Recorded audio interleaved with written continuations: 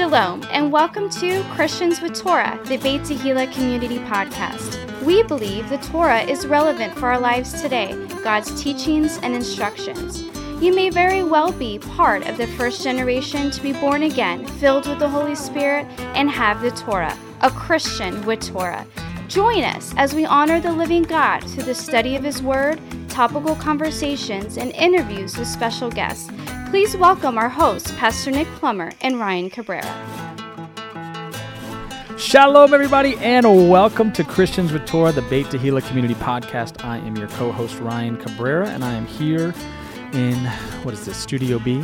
We are in Studio B. We are in Studio B with Pastor Nick Plummer. Hey, Pastor Nick. Good to be here. It is good to be here. Praise God. I'll tell you what, those of you that are on the Hebrew calendar, you're already aware that we are in the 3 weeks of affliction. Yes. Right? And the 3 weeks of affliction is not something to be scared of. It is a time on the Jewish calendar where they commemorate the time between the sin of the golden calf and the destruction of both temples. So Tammuz 17 is the sin of the golden calf and also the sin of the spies, right? And then we fast forward 3 weeks, and you get to the 9th of Av, right? And the 9th of Av is the day that both temples in Jerusalem were destroyed. So it's a time of caution. It's a time of vigilance and soberness. I wouldn't say that you need to be afraid or anything like that, but I would say that you may want to be cautious and alert. Praise God. Reflective. That's right. Reflective. So those of you that are here for the first time, welcome on that happy note. This is Christians with Torah. We are Christians, which means we believe in the basic Christian doctrines. And with Torah, right, meaning that we believe that the whole Bible, from Genesis to Maps, is relevant for believers today. And we put an emphasis on Torah, the teachings and instructions of God, because other people aren't, right? And there's so many principles and so many things that we can pull out of the Torah, out of the law, to apply to our lives today because God gave it to us as a gift. It is the gift of grace, right? People put law and grace at odds with each other. We say that's not good theology. It's not a positive way to look at the Word of God that He gives to us as a gift, but that we should be looking at this to receive from it. Amen? Amen. So, for 4 seasons, we did the Torah portions, which is cutting up the first 5 books of the Bible into little pieces according to the rabbinical portions that they've created and just studying it for what it is. Then last year we did the Gospel of Matthew. This season we are in the book of Acts. And today we are studying the first half of chapter 4. We're going to do verses 1 through 22. And who's going to read? Are you going to read? Am I going to read? I'm going to read. You're going to read. All right. The title is Peter and John are brought before the Jewish leaders. Just to remind all of you that we are in the summer months, so Amen. It's going to get hotter. Acts chapter 4, verses 1 through 4. And as they spake unto the people, the priests and the captain of the temple and the Sadducees came upon them, being grieved that they taught the people and preached through Jesus the resurrection from the dead. And they laid hands on them and put them in hold until the next day, for it was now eventide. Howbeit, many of them which heard the word believed, and the number of the men was about 5,000. All right, so we're introducing some players here, getting the lay of the land. These priests had special influence and were often close relatives of the high priest. And so it mentions here the captain of the temple. He would be the captain of the temple guard in this case, and he was the leader of the guards who were stationed around the temple to ensure order, right? Temple security. The Sadducees, they were sad, you see, were members of a small but powerful Jewish religious sect that did not believe in the resurrection of the dead. Hence, they were sad, you see. Mm-hmm. Now, they were the religious leaders who stood to gain financially by cooperating with the Romans. And most of those who had planned and carried out Jesus' arrest and crucifixion were from these 3 groups, right? So the temple guard, the Sadducees, right? And did we mention the Pharisees in this section? It's the priests then the captain of the temple. Okay, priest, and captain then of the temple. Sadducees. And so the priests, 3 groups, right? The ones that ran the temple were the Sadducees, I believe, right? Yeah, the priests would be like the relatives of the high priest. They were kind of referencing that. Right. The priest could be the relatives of the high priest. Then you got the captain of the temple, which was security or whatever. Right, which would have been still Levites. And then the Sadducees, Gotcha. From my understanding, All right, those are the 3 groups. So, evening is coming, and they have heard, right? They're grieved, and they've heard the word and belief. So the number that was added was 5,000, right? So I was wondering, in the way this is written, if it's now we've created a total number of 5,000 or we've added 5,000 more. So we'll get into that here in a second. So Peter and John spoke to the people during the afternoon prayer time. So there's a good amount of people there, hence the reason that 5,000 is Everybody's hanging out counting the Omer. Right? Right. The Sadducees moved in quickly to investigate what was going on. Now, because they did not believe in the resurrection of the dead, they were understandably disturbed by what the apostles were saying, right? So if we go back and we look at what Peter had been saying previous to this, the man was healed, right, that had been sitting at the temple gate, and the beautiful gate, right? Right. And a big crowd has now circled around him because he's dancing and praising God. So somebody that wasn't able to walk is now jumping and praising. He was over 40. And all the people that were there pretty much knew who this guy was because they had previously seen him as a lame man, right, with a man that wasn't able to walk. Oh, yeah. This crowd gathering together clearly alerts the naysayers, the folks that were not very appreciative of it. So Luke continues his catalog of Christian growth. So we have 120 in Acts 1, verse 15, that are in the upper room. Then when they come down and the Spirit falls and Peter preaches at the temple, 3,000 are added to their number that day in Acts chapter 2, verse 41. And now the men was about 5,000, suggesting that the total number of Christians would have been well in excess of 10,000 at this point in Acts 4:4. Oh, yeah. Now, again, I don't know if this 5,000 number was the total number being like accumulated and like registered at that point, or if this is in addition to. Probably in addition to. I'm thinking in addition to as well. Because word gets out, boom, boom, boom. This guy was paralyzed, and all of a sudden, Right. And, one could say maybe this is just a flash in the pan and just a fad that's going to go away. But here we are, 2,000 years later. I know. Sitting here talking about it. Christianity. There goes that idea. So I'm going to read verses 5 through 7 about the confrontation with religious leaders. It says here, "And it came to pass on the morrow that their rulers and elders and scribes, and Annas the high priest, and Caiaphas, and John, and Alexander, and as many as were of the kindred of the high priest, were gathered together at Jerusalem. And when they had set them in the midst, they asked, By what power or by what name have ye done this?" Wow. The Jewish high court Sanhedrin consisted of 71 members, 70 elders according to the pattern of Numbers 11:16, plus the high priest as presiding officer. You want to go to Numbers? I will, yeah. 11:16, let's see what this is. It was dominated by the priestly Sadducees with a Pharisaic minority, represented mainly by the scribes or the lawyers of the court. Very interesting. The Pharisees, the scribes. All right, so Numbers 11:16 says, "So the Lord said to Moses, Gather to me 70 men of the elders of Israel, whom you know to be the elders of the people and officers over them. Bring them to the tabernacle of meeting, that they may stand there with you." And there's also 70 represents the nations. Mm-hmm. I think in tabernacles, I think Solomon had 70 bulls offered up for the nations. So there was an offering for nations. So 70 is very interesting. Right. So that's kind of interesting because I guess at the Church of the Holy Sepulchre, there's like 4 different groups that are trying to run that place, and there's some division there. Yeah, there's been like fist fights in the past over like who gets to do a procession when and all that. It's pretty serious about it. It's sad. Now, this is an interesting point here. Annas is designated as high priest. Thought it was Caiaphas. Much like U.S. presidents, high priests seem to have retained their title for life. Yeah. Like the Pope. Right. He had served in that role earlier in AD 6 through 15 and was the controlling figure in the high priestly circle, which may also explain why he is given the title here. His son-in-law, Caiaphas, was the official high priest at this time, serving AD 18 to 36. And Annas' son, John, would serve in the role later, 36 and 37. Very interesting. So you've got some family rivalry going on here, some different things.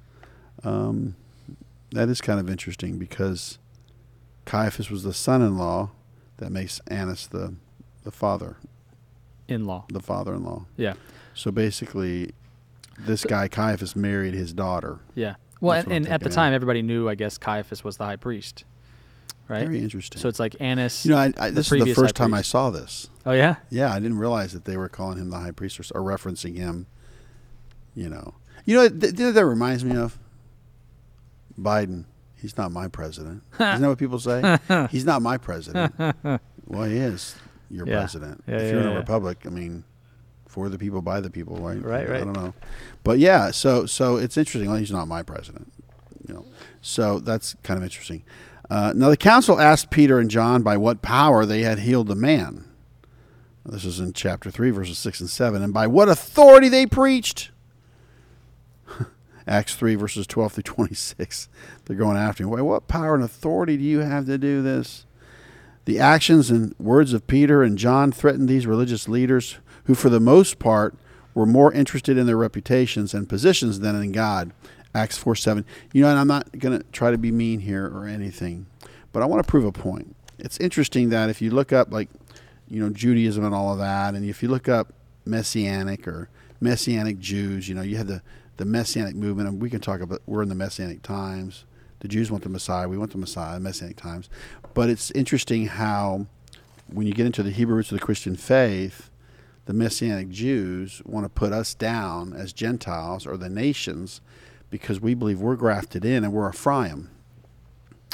And so it's interesting how that plays out, but they want to gaslight us, turn the tables, whatever, say, you say you're replacing the Jews, you're replacing the Jews. That's what you're doing. Not really. No, not at all. That's a false accusation. Right. So they would kind of come after us a little bit and say, anybody that goes to a two-house church or whatever, we're going to blacklist you, we're going to kick you out of the organization. We're going to call you out, One of my favorite things is the, British Israelism, which is a controversial topic, to say the least, and not something that we necessarily subscribe to. No, we're not going to get into that. But it's funny because people call it anti-Semitic. And I always find it funny because I'm like, so the people that are claiming to be Semitic are anti-Semitic? I'm just trying to put the math together, where I live, 2 + 2 still equals 4, So yeah, I would love to be put on trial and just have my Bible. Yeah. And be with the judge and the jury and have an audience and let them come after me. And then I just go over the scriptures and I start tying it all together. Yeah. And say, as long as the ultimate authority in their minds is also the Bible. Case dismissed. If we can agree on that part, then I would be happy to. That's why we can't punish people for what they don't know. That's right. And we always, we always criticize what we don't understand. That's right. If you're going to criticize any religion or anything, make sure you have your information. Oh, yeah. So this is very interesting how this is actually playing. We're so blessed to not have the Pope coming after us or... Really, there's nobody really stopping us in a religious institution that's really going after me personally. None that have power. Right. So there may be those that criticize. Maybe that's why the church is so weak. That's why the lawless one can come up. Maybe. I'm just saying, it's just interesting how when I really think about it, I don't really have any real enemies at this time trying to shut me down or stop me at the door or whatever, or call me out on social media. I've been blessed. Amen. To keep doing this. Yeah. Right? Yeah. I just keep doing it. So, and they challenged Yeshua too, that last week of Yeshua. By what authority do you do this? They came after him. That's right. What gives you the right to do that? I'm like, listen, you're not going to do it. Let me do it. Just back off. Just go home. Yeah. All right. I'm going to do this. You're not even doing it. What are you worried about what I'm doing? There's not one commandment that hurts us if you do it. Oh, I did this one commandment, it hurts so bad. I was in pain for a week. No commandment's going to hurt you. It's true. So here we are. We get this opportunity to be obedient, to hear and obey. And I'll tell you, I have no excuses. And I'm totally grateful. I have nothing to complain about, nothing to murmur about. You look at what Paul's went through, all his suffering, beaten with rods, beaten with whips, 39 lashes save one, shipwrecked in perils, all this stuff. And there's his column, the Apostle Paul's journey. And there's his suffering. There's what he endured. Stoned. Left for dead. Can you imagine?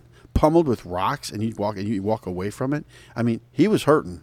Yeah. But he didn't die. Right. And then I'm going to put myself, Pastor Nick Plummer, over here in this column, and I'm going to tell you what's happened to me all these years. Some people didn't like me, Ryan.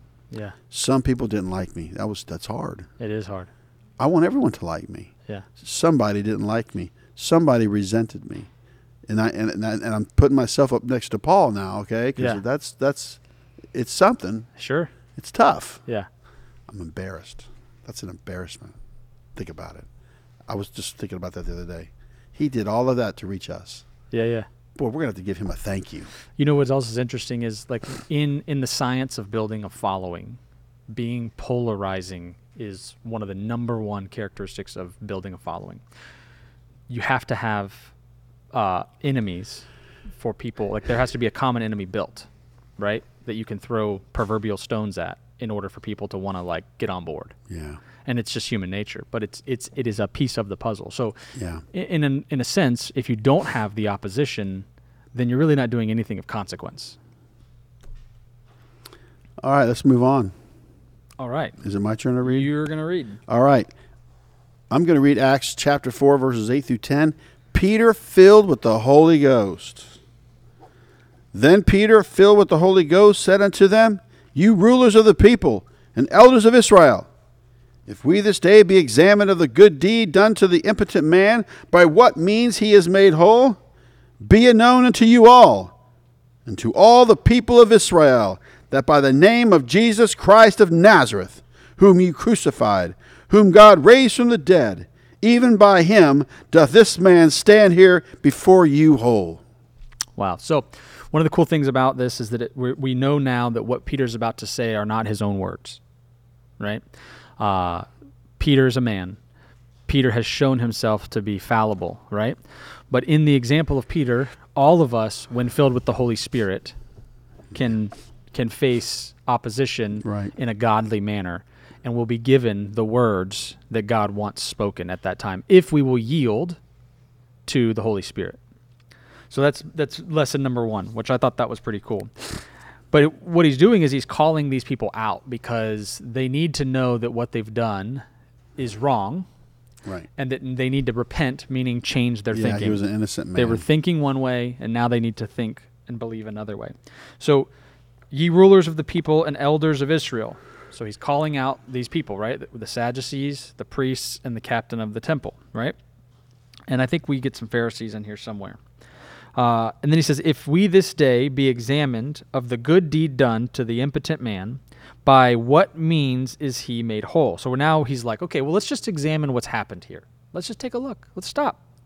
By what means he is made whole? Right. How this happened? Because that's what they're asking. Because he couldn't walk. In what name have you done this? Now he's walking, so how did this happen? Right. Let's examine it. What are the means? What do you guys think it happened? Right? Was it a doctor? So here's what he says. Was it rehab? No, it wasn't any of those things. So he says, be it known unto you all and to all the people of Israel that by the name of Yeshua HaMashiach of Nazareth, right? Jesus Christ, the Messiah of Nazareth, not just any Jesus of Nazareth, right? But Jesus the Christ of Nazareth, whom ye crucified. Yeah, you remember that guy you killed? Yeah. We did it in his power. Yeah. Whom God raised from the dead. Even by him doth this man stand here before you whole. Wow. So he says, by the power of Jesus, this man stands before you whole. And it's good because they have the object lesson right there with them, right? He's right there next to them. Yeah. So they could point and see, remember this guy? Yeah. He was sitting out there, for probably the last 20 years. Right? He's over 40 years old. Over 40 years old, yeah. Right? So the name of the Lord Jesus Christ was not merely a theory or a doctrine or a theological argument in the early church. The name was a power, a person, risen and ascended and glorified, living in the power of an endless life to stand behind and back up the use of that name. I know. So like the proof is in the pudding, and they're like, well, here's a big old bowl of pudding, Right. See this man? Yeah. Here's your pudding. I just want to make one point here. Yeah. Saying in the name of Jesus Christ of Nazareth is really effective. This better identifies with the Son of God. So Pastor Henry Wright with Be in Health was saying that in all of their studies and experiences, that when they say in the name of Jesus of Nazareth, their prayers are much more effective. Right. Because there's a lot of Jesuses, a lot of gods, but there's something about in the name of Jesus Christ of Nazareth, or the name of Yeshua HaMashiach of Nazareth, come out or be healed.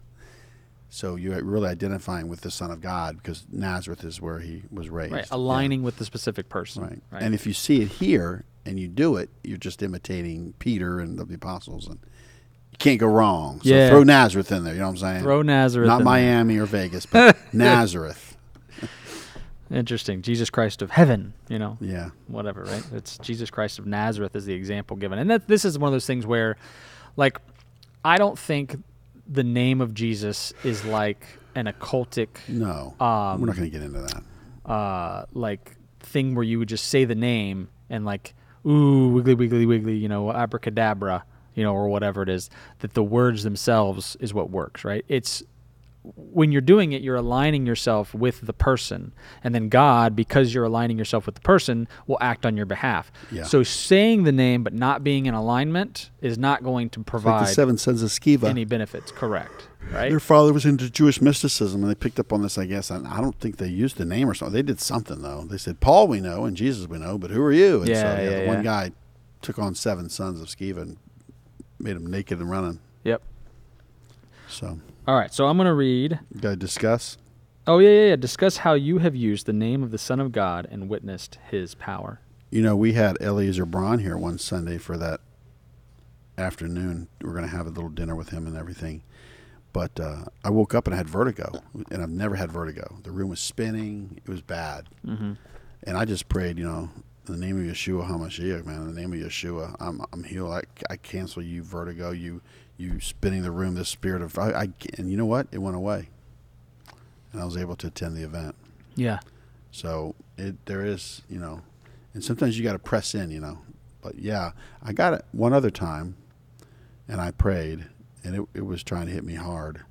But it's an equilibrium thing, Yeah. But yeah, it was just weird, the room spinning. Yeah. And when I got up, I had already gone to the bathroom in the middle of the night, but then that morning I got up and I put my feet on the ground, and the room was spinning, and I staggered and hit the little fan. I caught myself, but I didn't get hurt, thank God. And I finally got back in the bed, but it's like, I just prayed again, I'm not receiving this. Yeah. I'm not going to receive it. So those are my 2 little bouts. The spirit of infirmity trying to get on me, but the name of Yeshua is powerful. By his stripes, we're healed. I'm healed. I use the name of Jesus every day. So, like, I have a countless... Whoever calls upon the name of the Lord shall be saved. Number of instances. I have prayed and laid hands on people in Jesus' name and seen them healed. I have... I just can't even tell you the number of times I've used the name of Yeshua, because that is who I follow. He's my rabbi, right? That's He's the good shepherd. That's where, like, I don't have any power, right? Jesus has the power, and I'm calling and petitioning the throne of God in the name of the Son of God, and that's where the power comes from. It comes from the throne. It comes from the God himself, the Holy Spirit. It's powerful. Yeah. All right. So the head of the corner.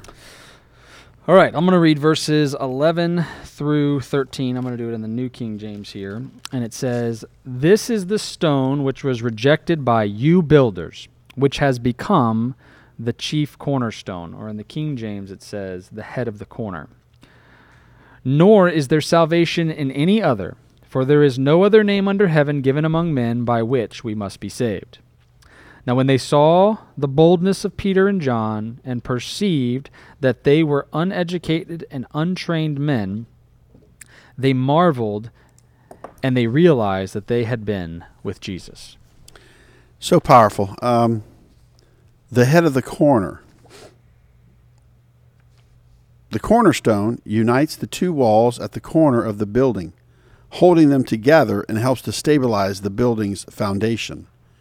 Peter was saying that the Jews had rejected Jesus, but now Jesus had become the cornerstone of the church. That's right. You want to do Psalm 118:22? Because you'll have the word cornerstone in yours. So that's what it says in the King James, is head of the corner.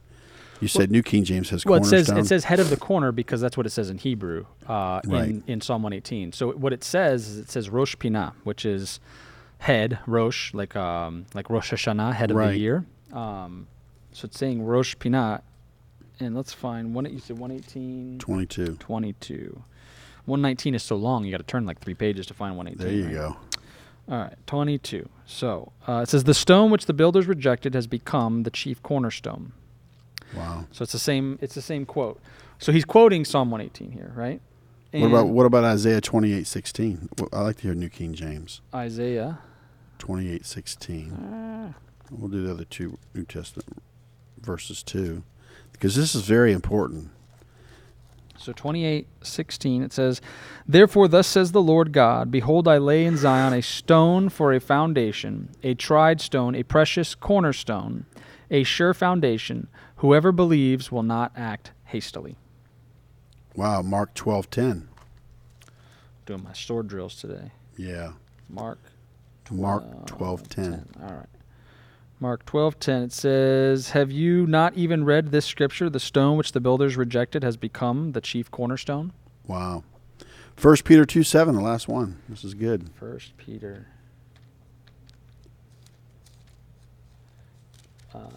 2:7.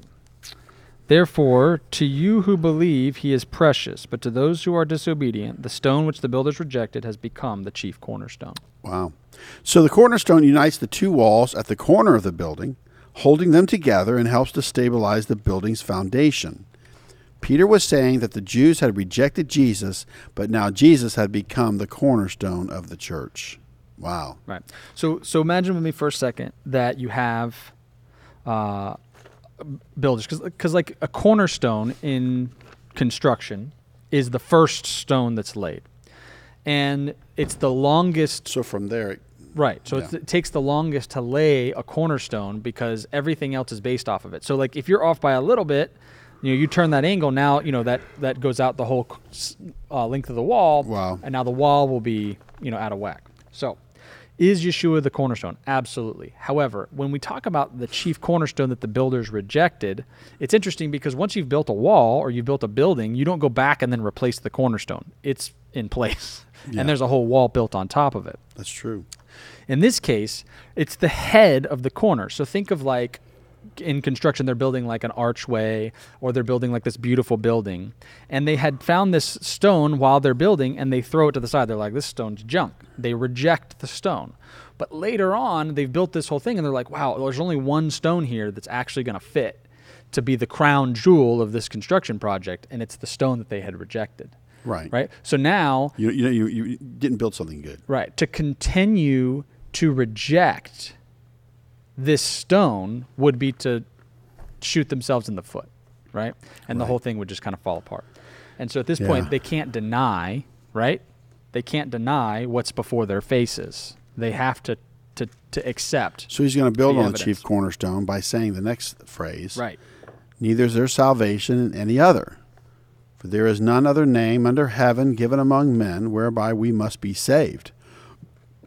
Many people react negatively to the fact that there is no other name than that of Jesus to call on for salvation. Yet this is not something the church decided. It is the specific teaching of Jesus himself. Read John 14:6. Let's see what it says in the King James. All right, let's find. John 14:6. So it is the specific teaching of Jesus himself. John 14:6. All right, it says, Jesus said to him, I am the way, the truth, and the life. No one comes to the Father except through me. It's pretty clear. Pretty clear. Yep. If God designated Jesus to be the Savior of the world, no one else can be his equal. Christians are to be open-minded on many issues, but not on how people are saved from sin. No other religious teacher is God's only Son, who came to earth. No other religious teacher has risen from the dead. Our focus should be on Jesus, the one whom God provided as the way to have an eternal relationship with himself.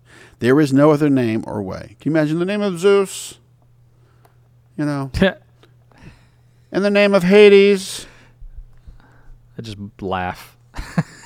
In the name of Hercules, I'm going to pump you up. Da. All right, here we go. Hans Let's look at and this. Franz. Verse 13. Oh my gosh, look at this. Now when they saw the boldness of Peter and John and perceived that they were unlearned and ignorant men, they marveled, and they took knowledge of them, that they had been with Jesus. Boldness in the Greek is parousia, is an important word in Acts which depicts spirit-inspired courage and confidence to speak in spite of any danger or threat.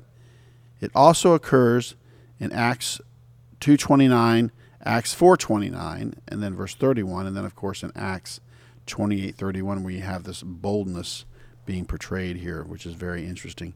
Now, unlearned and ignorant or non-professional men like Peter and John were not expected to speak so confidently before the Supreme Court of the land. The two words do not mean that they were illiterate or unintelligent, but rather that they had not gone through the advanced training of the rabbinic schools. They had been with Jesus. Wow. So which would you prefer? To go through advanced rabbinic training or to be with Jesus? You know, I think the biggest mistake people make in the Hebrew roots of the Christian faith movement, the biggest mistake they make is not finding the Torah in the gospel of Jesus Christ. Yeah. Because he interprets it. Amen. So now you're like, okay, I got a situation and I have Torah. Now how do I do this? You know, and so without the gospel, you know, matter of fact, Jesus doesn't say, oh, the Holy Spirit will bring to your remembrance the first 5 books of the Bible. No, he says the Holy Spirit will bring to remembrance all of my words. So if we don't study the gospel, we don't interpret the Torah. And that's where we mess up in this movement. That's where the problem lies. Yeah. And so that's why it's important that and that's why I shared that verse. That's in John.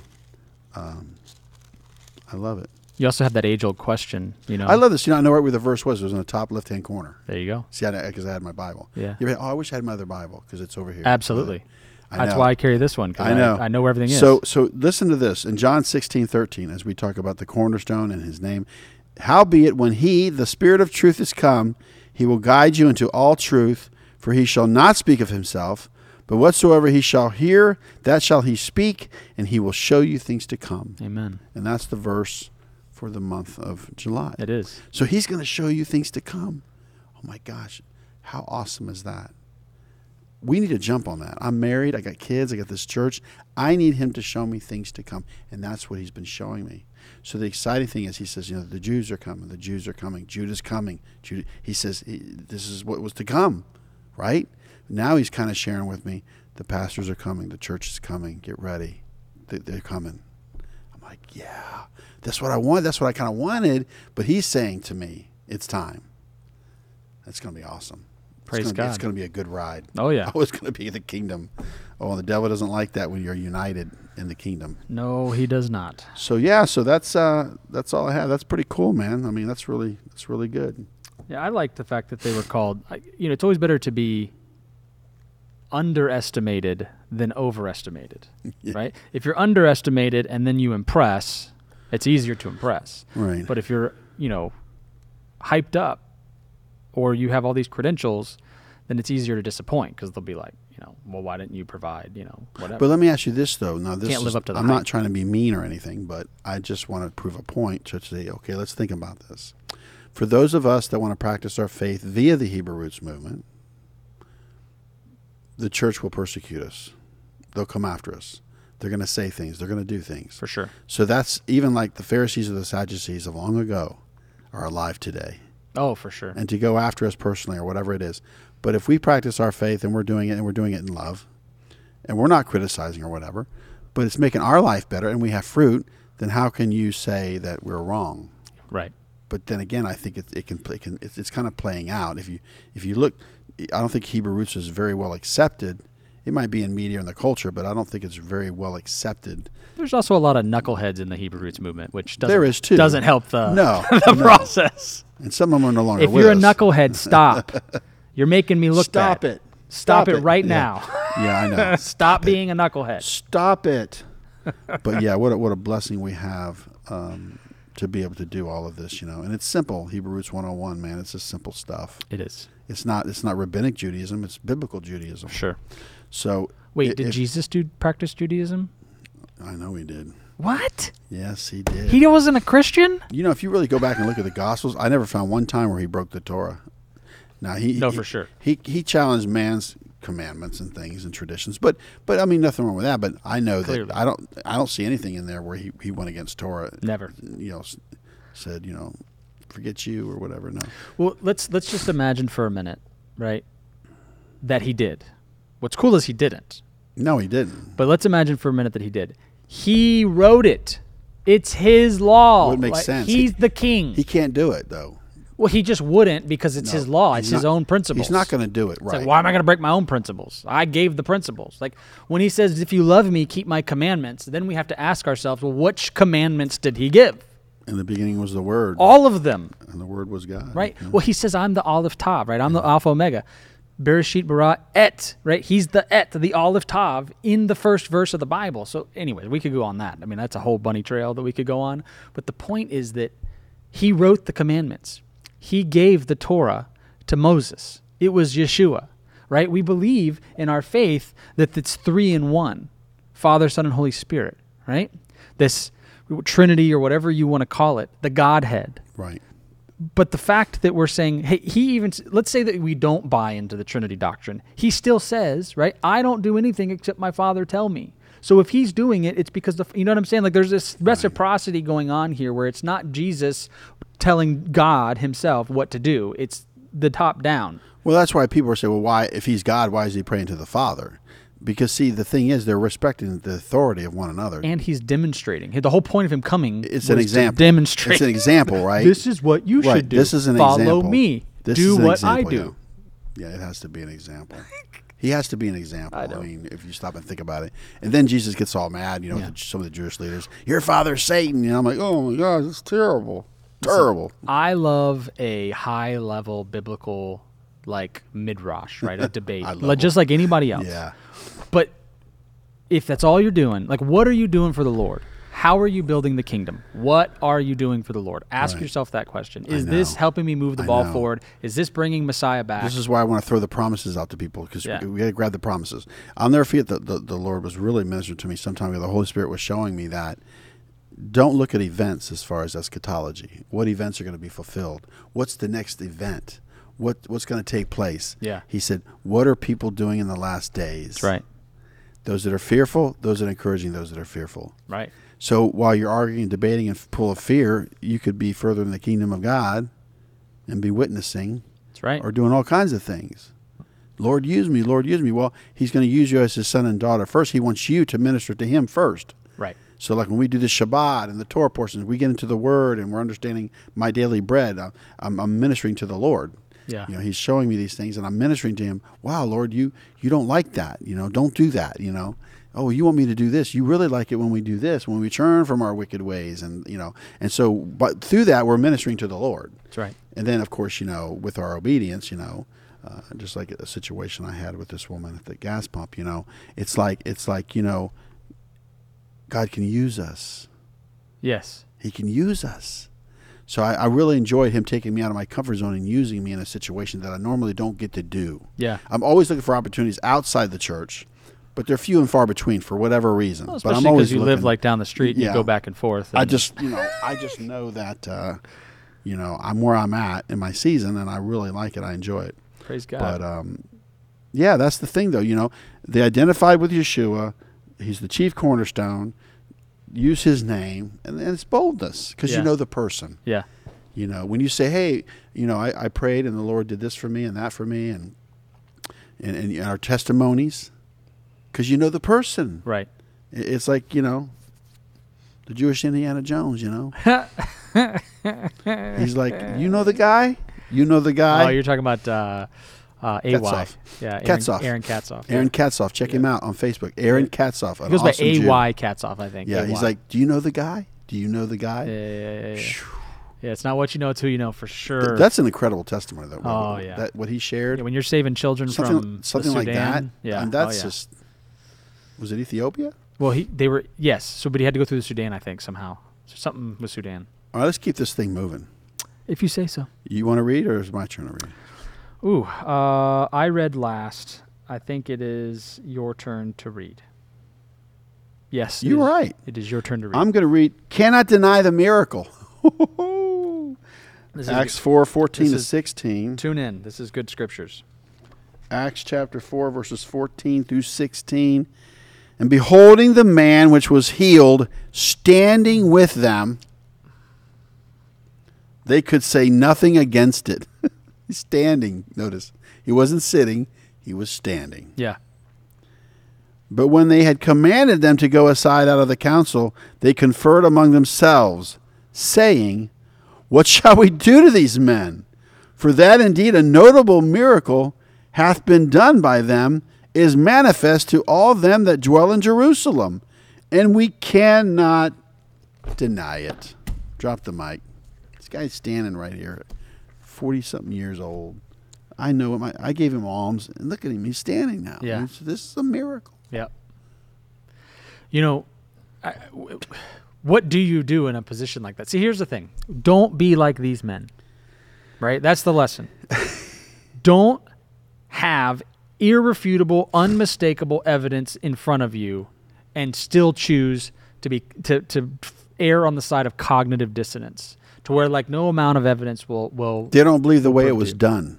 They don't like that in the name of Jesus. They don't like the method by which they used. Okay, see? I'm not saying that. They could have just said they what prayed, or they just gave the guy a hug and he got up. And interesting.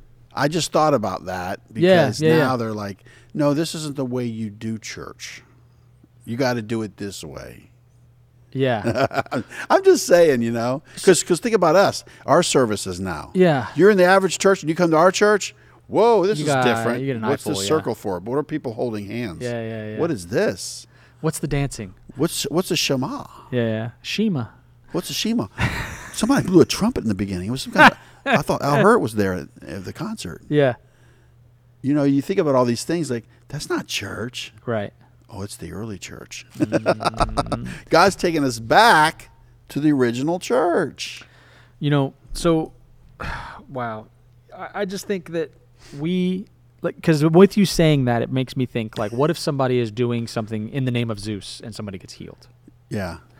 Now, lying signs and wonders. Oh, yeah, it can happen. It'll happen. Interesting. I mean, it's just like anything. What if a guy's up there in a camp meeting, people are getting healed in the name of Jesus, and he puts the Torah down? Yeah.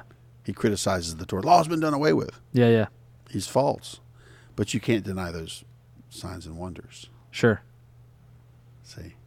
That's why the Jews in Deuteronomy were saying that they don't accept our Jesus in the local church, the Greek Jesus, because he would have kept the Torah. Their Messiah keeps Torah. He's Torah observant. No. Not their Messiah. The Messiah keeps Messiah. Torah. Yeah. Period. End of story. Yeah, the Messiah. The Messiah. Yeah, that's what I'm saying, though. If the Messiah He's comes our and Messiah. turns He's you their away Messiah. from Torah, right. It's Right. not the Messiah. So that's why they're saying that's false. So that's why when we show them, well, our Jesus that we follow kept Torah. Yeah. They're like inquisitive now, really. Yeah. Oh, yeah, our Jesus kept the Torah, but he did signs and wonders too. Yeah. See? So that's a game changer now. They're like, right. Well, man, they're saying Jesus is Jewish and he kept the Torah and all these, they're like perplexed because now we're showing them a Jewish Jesus. Right.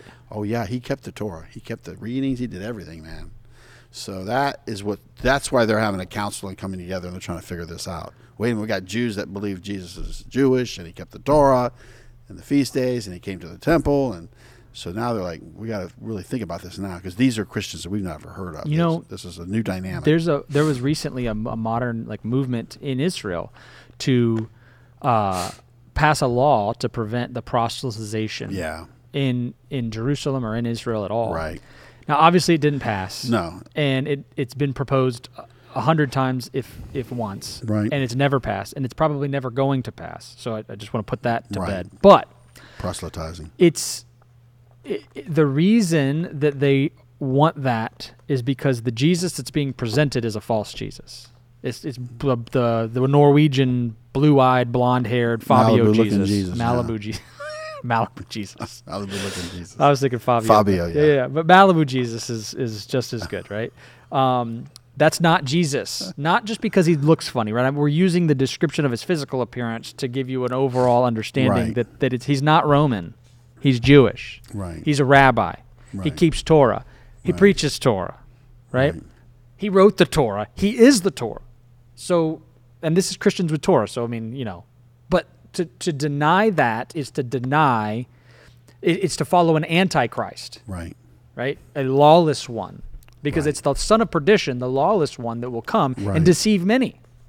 Right. Period. So they look at that because they know the prophecies, and they're associating our Jesus, who isn't that person, with the lawless one. Why? Because Christians have turned him into that somehow. That's true. And we have desecrated and defiled the name of Jesus in front of the Jewish people. And it is the reason that they don't believe today, because of the defilement of his name. Now, clearly, there was a group that was corrupt that had Jesus right in front of them and didn't believe on him. So I'm not saying that everybody is without, reproach. Right.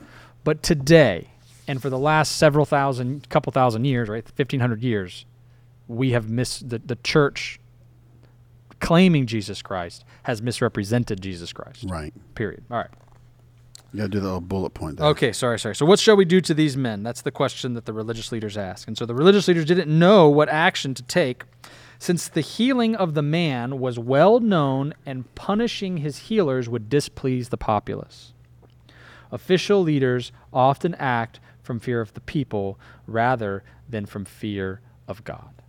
That's right, and you got some examples there, but we won't go there. But we won't. But I did. You can list them. I did hear a message the other day, and just as like a sideline item, not even something that he expounded on. Myron Golden was speaking the other day, and he said, people are trying to lead their leaders, and they're following their followers. This is a recipe. It's not the recipe for success. No. Right? Yeah. Period. That's a front. Oh, boy, is it. But, I mean, come on. It's also the tendency of people in power, because they want to stay in power, right? And they think that the way you stay in power is by keeping the people happy, right? Yeah. And there may be some truth to that, right? You don't want to right. just like when you have kids, right? The Bible says don't provoke your son to anger. Right. Right? You don't want to do it on purpose. Right. But you also don't want to placate and bow the knee to things that you know are not right. So some references here for that. Leaders fearing the people is Matthew chapter 14, verse 5, Matthew chapter 21, verse 26 and 46, that verse. In Luke chapter 19, verses 48, and then, of course, in Luke 22, verse 2. And then you're going to have, of course, Acts chapter 4, verse 21, and Acts chapter 5, verse 26. So once again, never fear the people. It's a recipe for destruction. Agreed. And failure. Agreed. King Saul feared the people. He ended up hanging up on a wall dead. Yes, he did. All right, so I'm going to read the final verses here, verses 17 through 22. Good. I get all the good stuff. It says here, but that it spread no further among the people, let us straitly threaten them that they speak henceforth to no man in this name. And they called them and commanded them not to speak at all, nor teach in the name of Jesus. But Peter and John answered and said unto them, whether it be right in the sight of God to hearken unto you more than unto God, judge ye. For we cannot but speak the things which we have seen and heard. So when they had further threatened them, they let them go, finding nothing how they might punish them, because of the people. For all men glorified God for that which was done, for the man was above 40 years old, on whom this miracle of healing was showed. Wow. Peter realized the impossibility of abiding by this prohibition, thus demonstrating that believers have the responsibility not to obey authorities when such authorities prohibit preaching the gospel or otherwise require Christians to disobey God's explicit commandments. It's like if you're working for somebody and they wanted you to do something against God. No thanks. You're probably going to lose your job. Yeah. Well, I'm sorry, I can't do that. Have a like nice if you have day. to lie or steal or cheat, Yes. I don't like that. That's why I like owning a small business. That's true. So this is interesting. The man that was healed was over 40 years old. That's interesting. So stop and look at your life and look at his life. Like, hey, I was paralyzed when we talked to him. Yeah, I couldn't walk over all those years. For 40 years. And then, I started having a midlife crisis and I got healed. Wow. I was in my 40s and Jesus healed me. I mean, Peter and John were there. He grabbed my arm and I jumped up and I got healed. And this is to the glory of God. Amen. It's interesting to see how the response that God can get from us. Yeah. I feel like, thank you, Holy Spirit. Right now I got a little download. It's kind of like what I was sharing last night. Or I don't know where I shared it, but God knows how much we can take, but how badly do you want to, I was talking about that at prayer. How badly do you really want to be the bride? What are you willing to go through? Like the Apostle Paul. Yeah. To lead the Gentiles, to be the leader of the Gentiles, to lead them. How much are we willing to go through or do to be the bride? I've had to rethink that. So like if you're going through something, are you going to say to yourself, well, this isn't worth it? Or are you going to say, okay, I'm going through this. It's worth it. I'd do it again. To get to where I need to be and to get what I'm going to get? Yeah. Yeah, I'll take it. Why not? Why not? You Yeah. know? So this is what's interesting,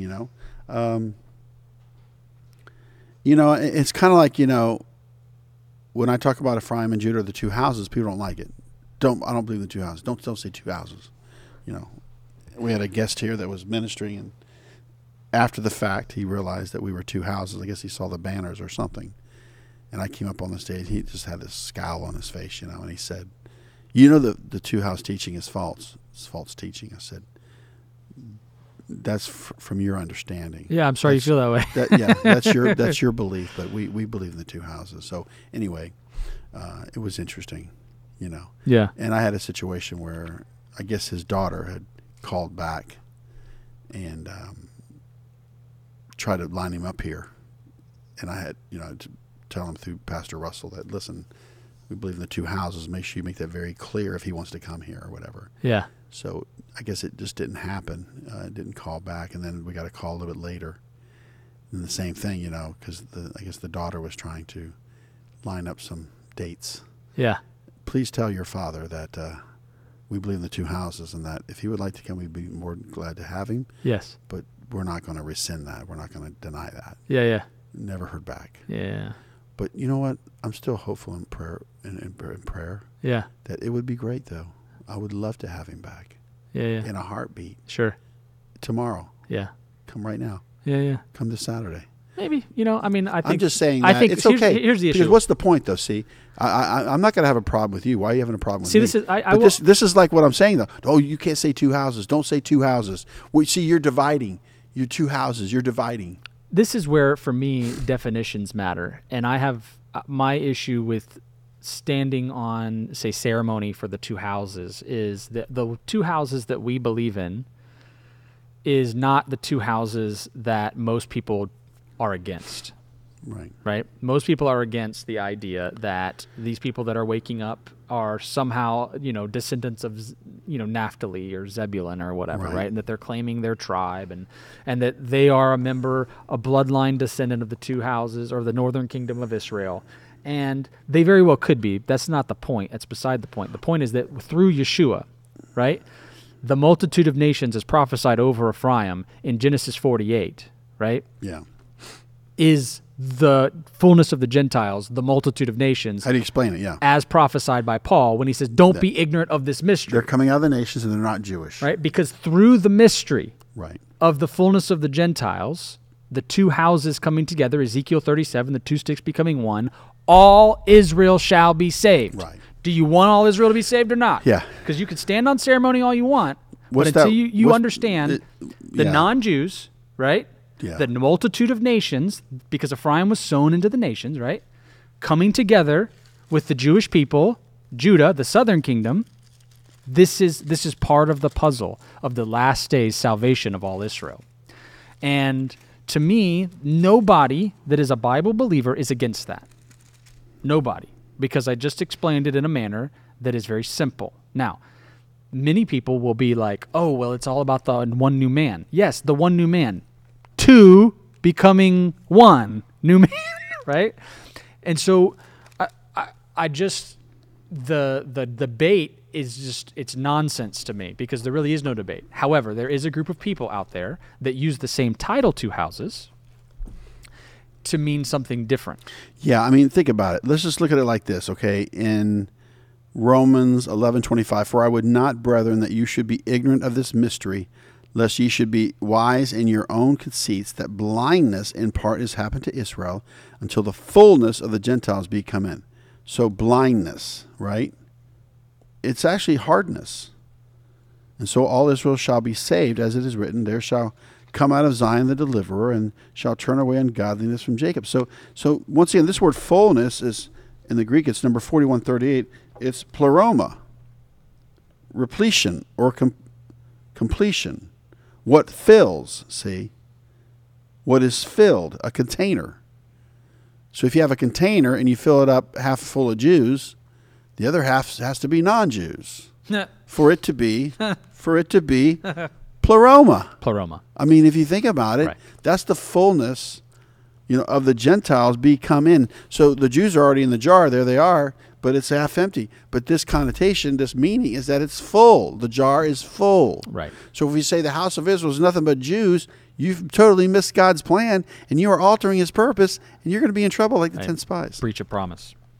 So anyway, I thought that was good. It is good. It is good. So what 2 things did you get out of Acts chapter 4, verses 1 through 22? Number 1, we should fear God more than the opinions of others. I will venture to say that if you truthfully look at your life and think about the things that you dream about that you would like to do, in most cases, the thing that is holding you back is that you worship at the altar of the opinions of others and not at the altar of God. So if God's called you to do it and somebody else's opinion is keeping you from it, that's good. Then you need to work on that idol. My second one was that there is power in the name of Jesus. God has given all power and authority to Jesus Christ of Nazareth. He signs the checks. So when we pray to the Father and we petition him, if we pray in our own name, maybe he likes you, maybe he doesn't. But if you pray in the name of his Son, Jesus Christ of Nazareth, I would say that that would, increase your chances. Just saying. That's good. Amen. I have 2. The first one is believe in miracles for yourself and for others. Believe in miracles for yourself and for others. Amen. And number 2, believe in the power of the name of Yeshua HaMashiach of Nazareth. Number 2, believe in the power of the name of Yeshua HaMashiach of Nazareth, which is Jesus the Messiah of Nazareth. That's my 2. I like it. You want to pray us out? Yeah. Father, we just want to thank you for this portion of Scripture. We thank you for the boldness and the hope that we have, that Yeshua is the chief cornerstone. We are lively stones being built upon him. He's the head. We're the body. And we thank you for his name is powerful. And right now, Father, we just pray in the name of Yeshua HaMashiach and just thank you for provision and protection. And we just bind the enemy from this house, this community. And those that are listening, Father, right now, there is power in the name. Get that monkey off your back, amen. Just get that depression, get that oppression out of your life. The joy of the Lord is your strength, and you have the mind of Christ. And so, Father, we just thank you for this. In the name of Yeshua HaMashiach of Nazareth, amen. Amen. All right, keep the conversation going in the comments. We'd love to hear from you and know what your thoughts are on Acts chapter 4, verses 1 through 22. What did we get right? What did we get wrong? Feedback. Praise God. If you want to email me, you can email me at Ryan, RYAN, @topraise.net. Ryan @topraise.net. Bless you guys. Have a great week.